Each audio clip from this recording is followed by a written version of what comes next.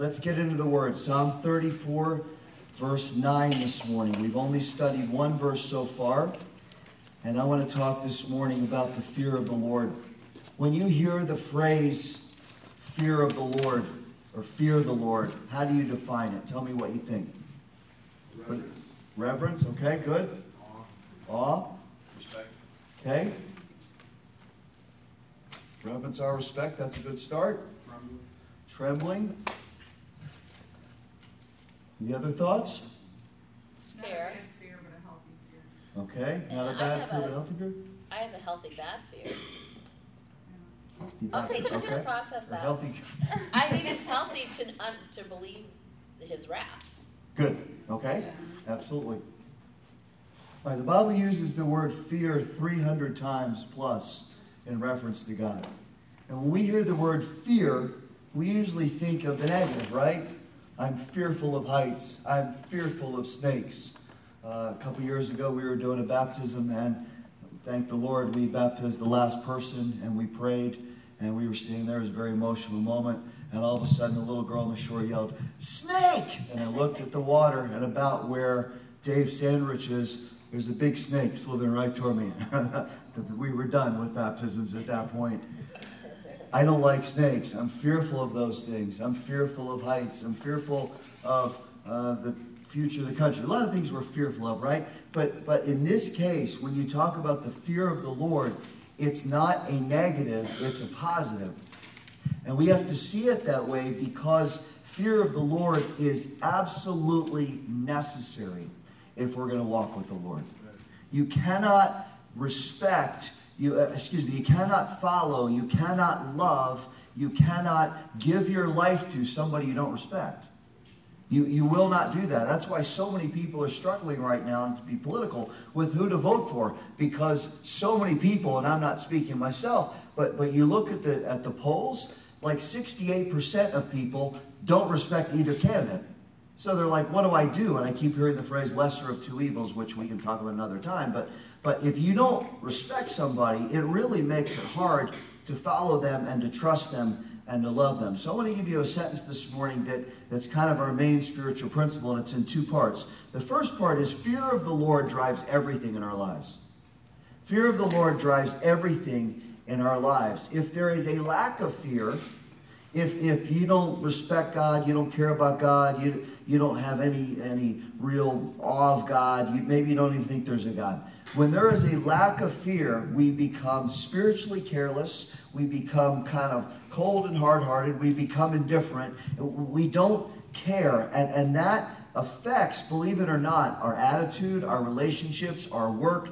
It affects everything in life. And people all around the world can deny that this morning. Well, I don't need to fear God. There is no God. I don't care. They can deny that, but I guarantee you it affects them. So where there's a lack of fear, there's a hardness of heart and an indifference toward God and toward many things. Where there is an abundance of fear, and this is the sentence I really want you to get this morning, where there's an abundance of the right fear, it will align our hearts and minds to be right. And once our heart and mind are right, everything else is right. It's like I gave you the illustration yesterday about my bad ankle and my bad knee and how it affected my back. When things are out of line, I want you to get this again. When things are out of line, when they're unhealthy in one spot, they're going to be unhealthy everywhere. And when the unhealthy part is our heart and mind, that really affects everything. So our heart has got to be right with the Lord. And the Bible says that the fear of the Lord, when you fear God in the right way, that's the beginning of wisdom. If you're struggling this morning, what's the Lord doing in my life? And how do I find what I'm supposed to do? Even if you don't like the Lord at this point, how am I supposed to figure out what's next? If you will begin with the fear of the Lord, if you'll begin, and we're going to define in a couple minutes, with that, that's where wisdom begins to germinate in your heart. That's where you start to get understanding and insight and clarity on what you're supposed to do. And if we could learn this one principle, how we should live, starting with how we fear the Lord, that will get us in the right place. But if we will not fear the Lord, and I say this to people that have been saved maybe 15 years, if you will not fear the Lord, there will be no wisdom. You'll just be confused. You'll just be living in the wrong kind of fear. You'll be stressed out. There won't be any peace in your heart, because we know from Philippians 4 that when your heart and mind is right, there's peace that passes all understanding. So if you're in turmoil and you're stressed and you just can't get settled in your heart, then ultimately everything comes back to fear of the Lord.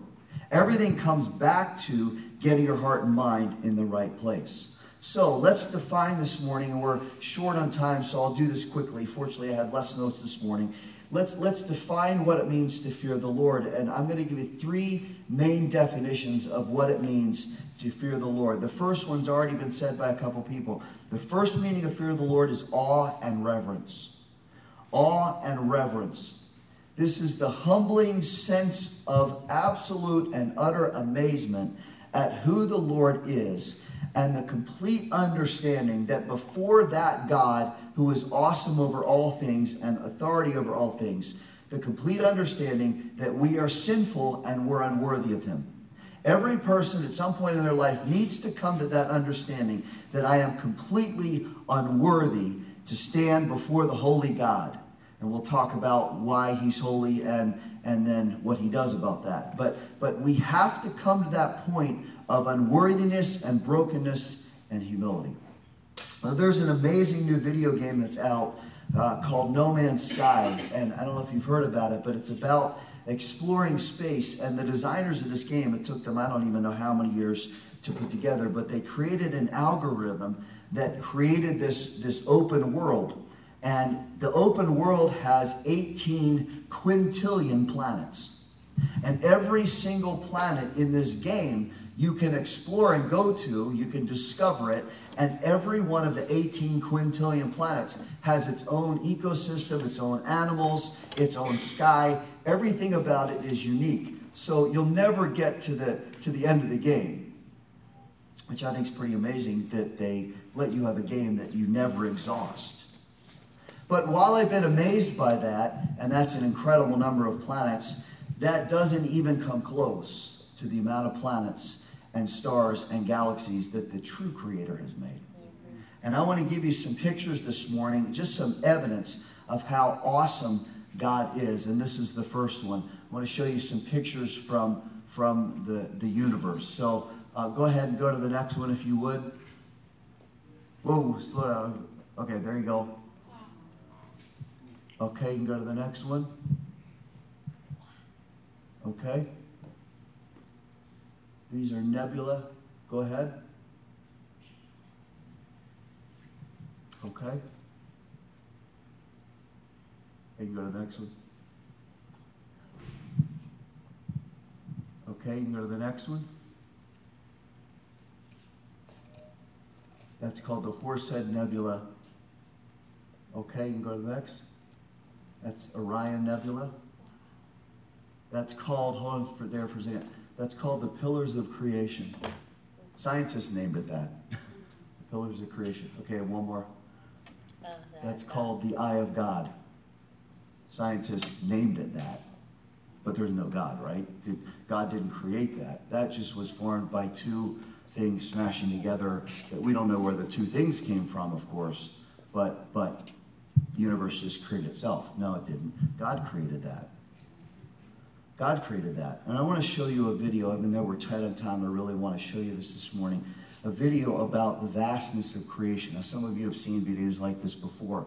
But I want us to get a sense this morning as we sit in a valley in Iowa, okay? And it's so easy in life for us as humans to become so full of ourselves, right? Look at our candidates. So full of ourselves, like I'm the end-all, be-all, I'm God, I'm my own God, and I'm bigger than anybody, and I have authority and I have control. Well, let's see an example of just how much control we have. Just watch this. Oh boy, that's the long one. All right, well, just run it a couple minutes. We'll see how it goes. No, that's the wrong one. I gave this to him at the last minute, so it's my fault, not his. Could we find that one that's incomprehensible? It's like 4 minutes long. I'll talk it. I'm going to give him a minute. If we can't do it, we'll show it to you tomorrow. But well, I don't want to. I'm going to keep talking. So let's keep talking for a minute, and then if he finds it, he'll tell me, and if he doesn't, then we'll find it for tomorrow. I gave it to him at the last minute because I was eating heart attack toast, which was really good this morning, wasn't it? It was yummy. All right. So we've seen the pictures of the planets. We've seen the pictures of the stars. We've seen these nebula that are out there, and they're just light years and light years and light years away. Even in doing research for this morning, I was stunned by how big, again, the universe is. And our God created that universe. Let me read you a verse from Isaiah. It's Isaiah 40:26. He says, "Lift up your eyes on high and see who created these stars, the one who leads forth their host by number. He calls them all," listen, he calls them all by name. "Because of the greatness of his might and the strength of his power, not one of them is missing."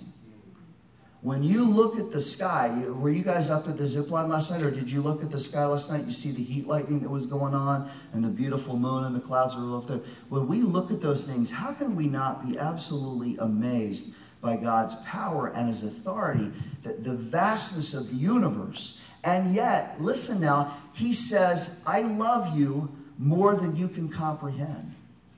And David wrote, what is man that you're mindful of him, and the Son of Man that you care for him? The fear of the Lord begins with awe. It begins with reverence. And there really should be no question about that, because the God who created the galaxies, the God who created those pictures that we saw, the God who owns all things, says, "I want to show you love and mercy and grace that you don't deserve, and I'm going to send my own Son to die for you and to rise again to deliver you, and I'm going to declare you my own." Now, I don't ever want to stop being blown away by that.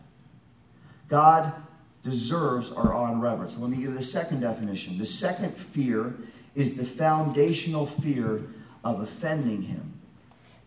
This one feeds out of the first one, and it combined with our natural and spiritual understanding of sin and of God. This is the concern, and I want us to really get this, because this is so lacking right now in our culture, and I would say even in the American church. This is a concern that we would ever insult or disrespect or be an affront to God's holiness through our actions.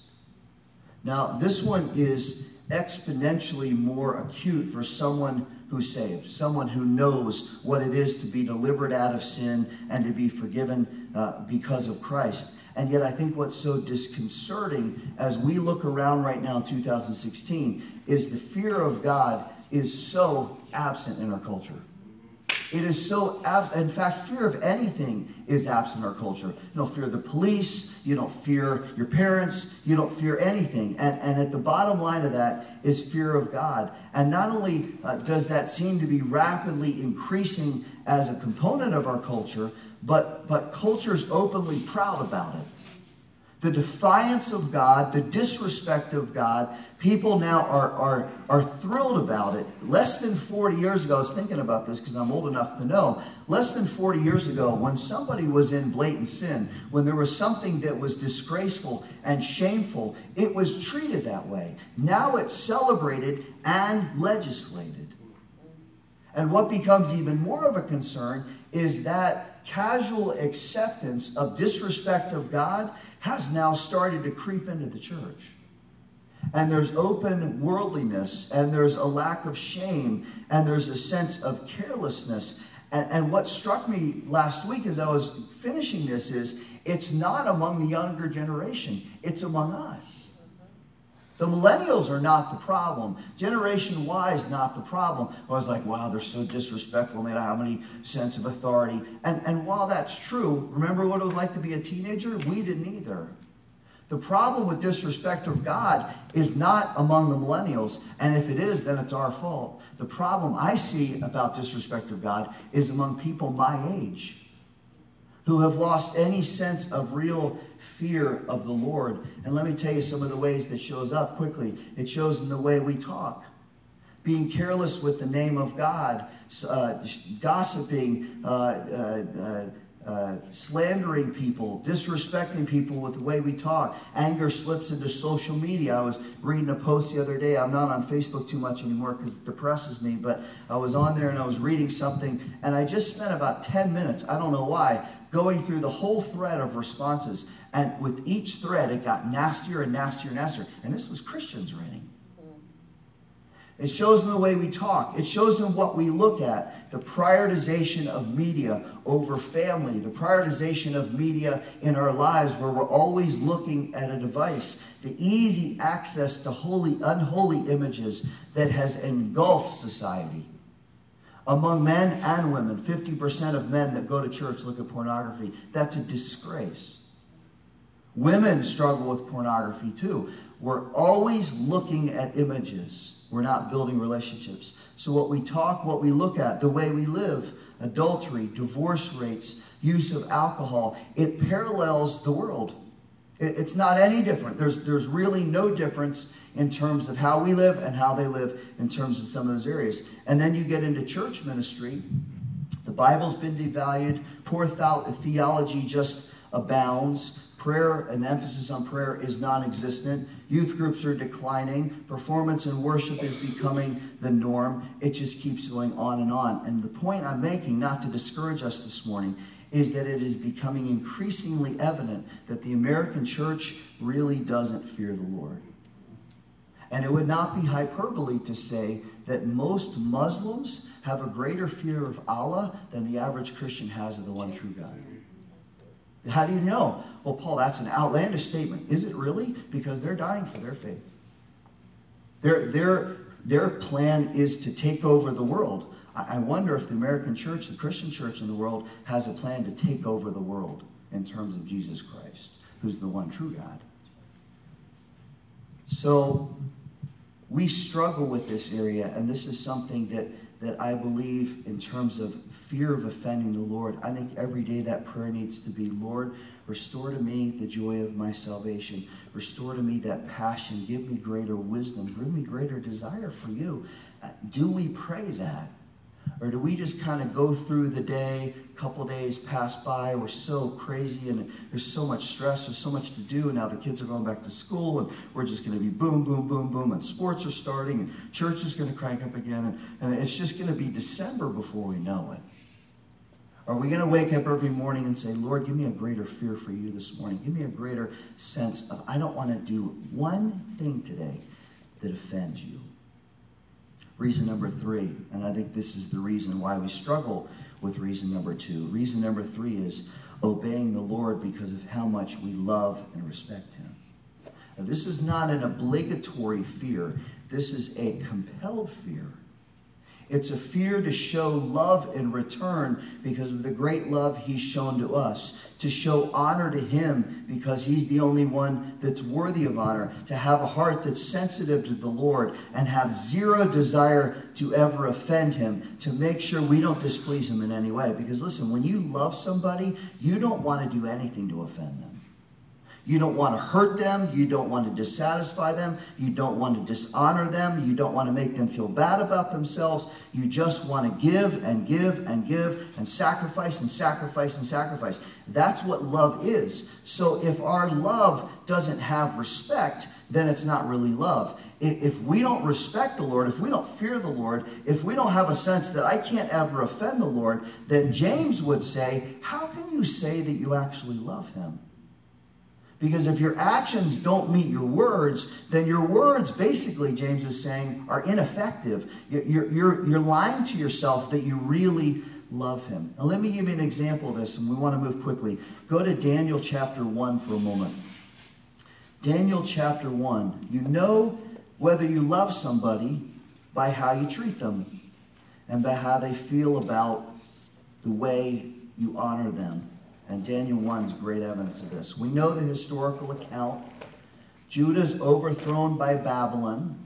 Judah's the lower 2 tribes. Nebuchadnezzar takes them as prisoners back to Babylon. This is when the nation really fell apart. They had already divided Judah and Israel, 2 tribes, 10 tribes. They had lived apart. They'd even fought each other. Then God takes both of them into captivity. Israel goes to Assyria. Judah goes to Babylon. Judah, the lower 2 tribes, go where Nebuchadnezzar is. And Nebuchadnezzar's plan was to indoctrinate them as Babylonians. Hitler took a page out of Nebuchadnezzar's playbook. Because the plan was, get the youngest and the brightest, have them learn the culture, educate them, clothe them with the finest clothes, give them the finest food, teach them how great it is here in Babylon. And after a while, they'll like it so much that they'll never want to go back to their own country, even if they could leave. So Nebuchadnezzar takes the finest of Judah, and in that crowd, in that group of youth that he grabs Daniel and he grabs 3 friends. Their Hebrew names are different, but he names them Shadrach, Meshach, and Abednego.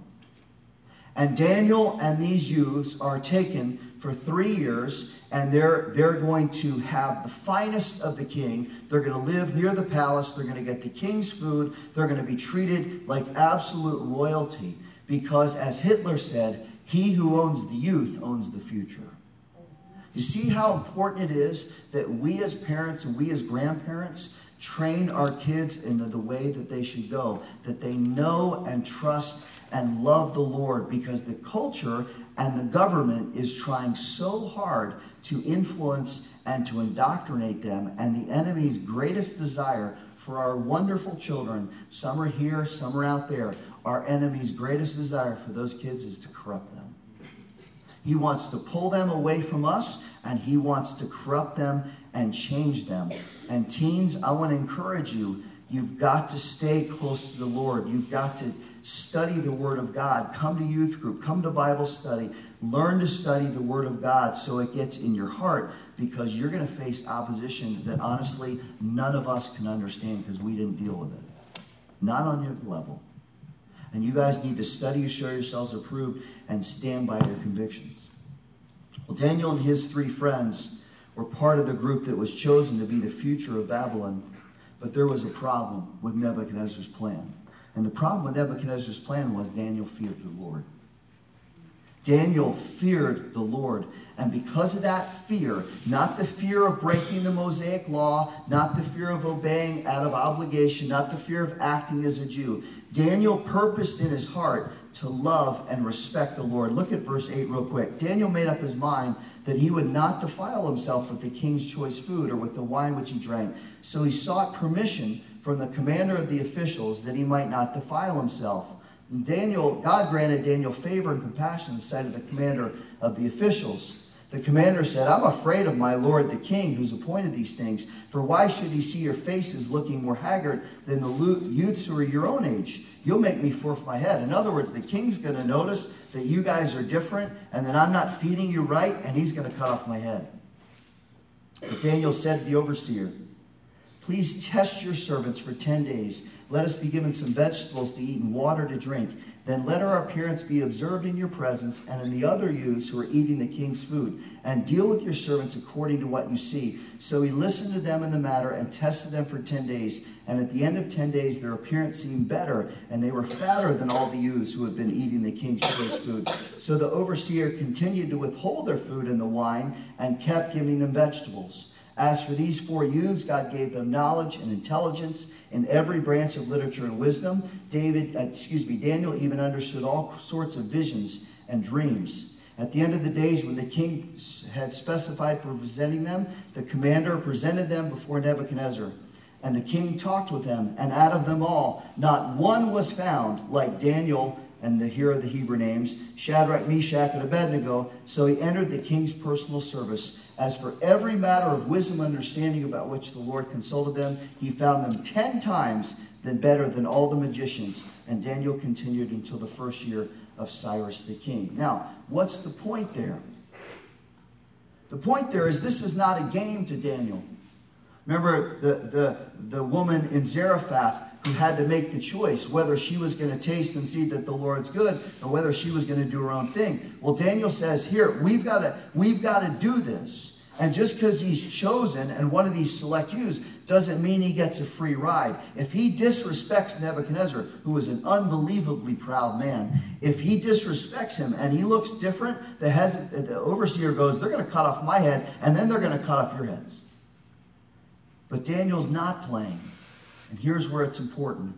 This is a matter of deep conviction and deep passion, because he knew that the Lord will always honor those who trust him and obey him with a sincere and grateful heart. And Daniel says, look, I fear my God more than I fear that king.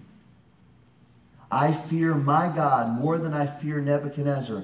So listen, I don't want to give my life any latitude to be like a citizen of Babylon. I'm not even giving my life any latitude to be like a citizen of Judah, because I want to be a citizen of heaven. And that's what the Bible calls us as believers. It says we're citizens of heaven. My dad, I was listening to a sermon he preached the other day, and he said, let me start again. He said, if the world loves it, you shouldn't. And if you love it, the world shouldn't. That's a great statement. If the world loves it, promotes it, says this is great, this makes you happy, this will bring you fulfillment, even though it's all temporary, then we shouldn't love that. If we love the Lord, then the world's going to hate us. Jesus said that. If you love me and you stand for me, the world's going to stand against you. So we have to make a decision. Are we going to be Daniel, or are we going to give in? Daniel was driven by his taste. He was driven by the fact that his nature was changed and the Holy Spirit had renewed him, and he gave his body as a living sacrifice, holy and acceptable unto God. He was not conformed to the world. He was transformed by the renewing of his mind. And the Bible says in Romans 12 that that's an intentional choice. It's an intentional choice to do that. If we didn't have decisions to make and stands to take, then it would not be presented to us as a command. So to paraphrase Paul, he says, sacrifice yourself in how you act with your body. Be deliberate about not conforming to the world. Develop different tastes. And what I love, when you look back at the text just for a moment, what I love is how eager Daniel is to do that. You can see him standing before this overseer going, hey, listen, we're not going to eat that, okay? You can kill us now if you want, but we're not eating that. But let me tell you, let's try this. And I love the eagerness in his voice. Listen, try this test. 10 days. Feed us vegetables and water. At the end of 10 days, you come back. We'll be glad to stand right before Nebuchadnezzar. And you show us. You point us out. And if we look different and we look better, then let us do our thing. And the overseer, by God's grace, says, all right, go ahead. He feeds them vegetables and water. Everybody else is gorging on rich food and getting the finest things and desserts. You know, like I'm so glad they limit us to one dessert, aren't you? Yeah. One of those chocolate. Did you have those chocolate cookies yesterday? Oh, my word. I could have stacked like 5 of those things together and just eaten them. They only gave me one, and it was kind of small, but I was okay with that. But they're eating cookies and cake and rich meat and sauces and gravies. And Daniel and his friends over here are just eating raw carrots and water. I'm so glad they give us raw carrots and celery here. And at the end of 10 days, they look great. Why did Daniel know that? He knew that because he understood that God will always provide when we obey. Oh, we've got to get that heart. We've got to get that in our heart this morning. God will always provide when we obey. And the point we've got to get to in our walk is finding joy in that and finding strength in that, because the more we do what's right, the more we benefit and the more we say, this is right. I'll give you an example. A couple years ago, well, when our kids were young, where did we go all the time? We went to McDonald's, right? Cheeseburger, fry, drink, and they give you a toy. They loved the toy. We have a lot of McDonald's toys in our basement. But that's how they lure you in, right? There's a toy. Hey, the latest movie's out. They've got the toy. And there are 12 of them, so we're going to have to go 12 times. And we did. Because it's $3. Like, feed your kid $3. You get a toy. They're happy. Their life is good. And a couple years ago, Jacob said, that's garbage. And Jacob was right. And we knew he was right. And we all kind of made this decision, like we're never going to eat McDonald's again. I have nothing against McDonald's, but, the food wasn't very good. And now we're at a place where we're changing again. Chicken and salads and vegetables and Dad, don't buy chips, for my lunch because I don't need chips. I don't want chips in the house because if we have chips, I'll eat chips. And don't buy cookies. And now as you start to eat right, you start to feel better and you start to say, this is the right way to live. What's happened? Your tastes have changed. If I tried to give my kids a piece of broccoli when they were 3, they would have been like, give me a McDonald's cheeseburger. I want that. And give me a toy. But now as you get older, right, your tastes change. Can we have broccoli tonight? Sure. That's great. It's also cheaper. As we mature in the Lord, our tastes should change. And we'll only do that. This is the conclusion. We'll only do that when we love and serve the Lord the way Daniel loved and served the Lord. He takes a risk. He says, I'm going to taste and see that the Lord is good according to my faith. And God not only protected him and sustained him, but look at the 4 things real quick. Look at the 4 things that God did. He gave him a position of prominence. He used him eventually to lead Nebuchadnezzar to faith. And by leading Nebuchadnezzar to faith, who was absolutely defiant to God, built his own statue to himself, and told everybody in the nation, you've got to bow down to me. Eventually, God humbles him and brings him to his lowest point, and Nebuchadnezzar cries out to God, and God saves him. So Daniel's influence not only is to take a stand, but he gets a position of prominence. He leads Nebuchadnezzar to the Lord. Then he influences other people because he led Nebuchadnezzar to the Lord. And by doing that, he also strengthened his friends, Shadrach, Meshach, and Abednego. So before Nebuchadnezzar gets saved and he builds this big statue of himself and he leads everybody, you got to bow down. And when the trumpet blow, there are 3 guys still standing. Guess who? Shadrach, Meshach, and Abednego. They say, hey guys, you need to bow down. They're like, we're not bowing down to anybody but God. No, really, guys, you're going to go in the furnace if you don't bow down. We're not doing that because we saw our friend take a stand. Do you think there was any point where Daniel said to them, hey guys, you want to do this? I don't see anything in the text that says that.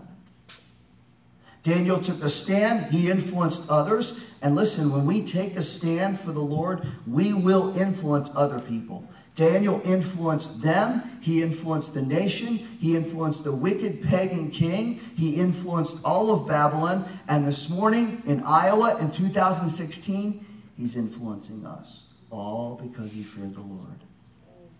All because he took a stand. Go back to Psalm 34 just for a second. Let's pray. David writes, fear the Lord, you his saints. Now, saints is kind of an uncomfortable word for us Protestants, right? How many grew up Catholic? Okay, a couple of you?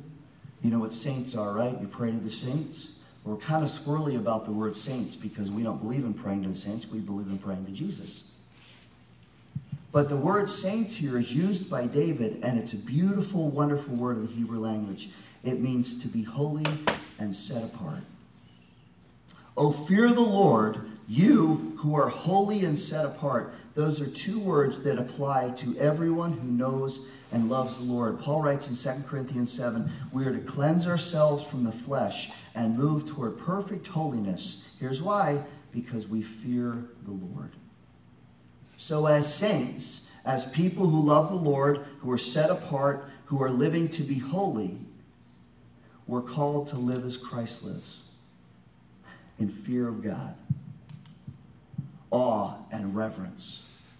Fear, a good, healthy, holy fear that we would ever offend him. And then fear that's driven because we love and respect him because of what he's done for us. Now, we as believers are told to take a stand for him. And guys, that's going to be increasingly difficult as the days go on.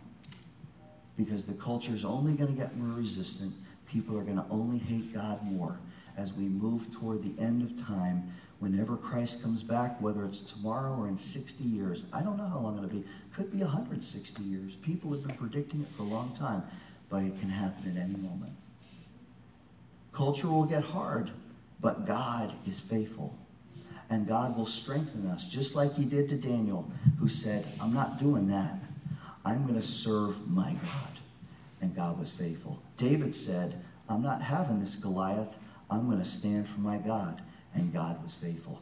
And God will always be faithful when we obey him. Let's pray together.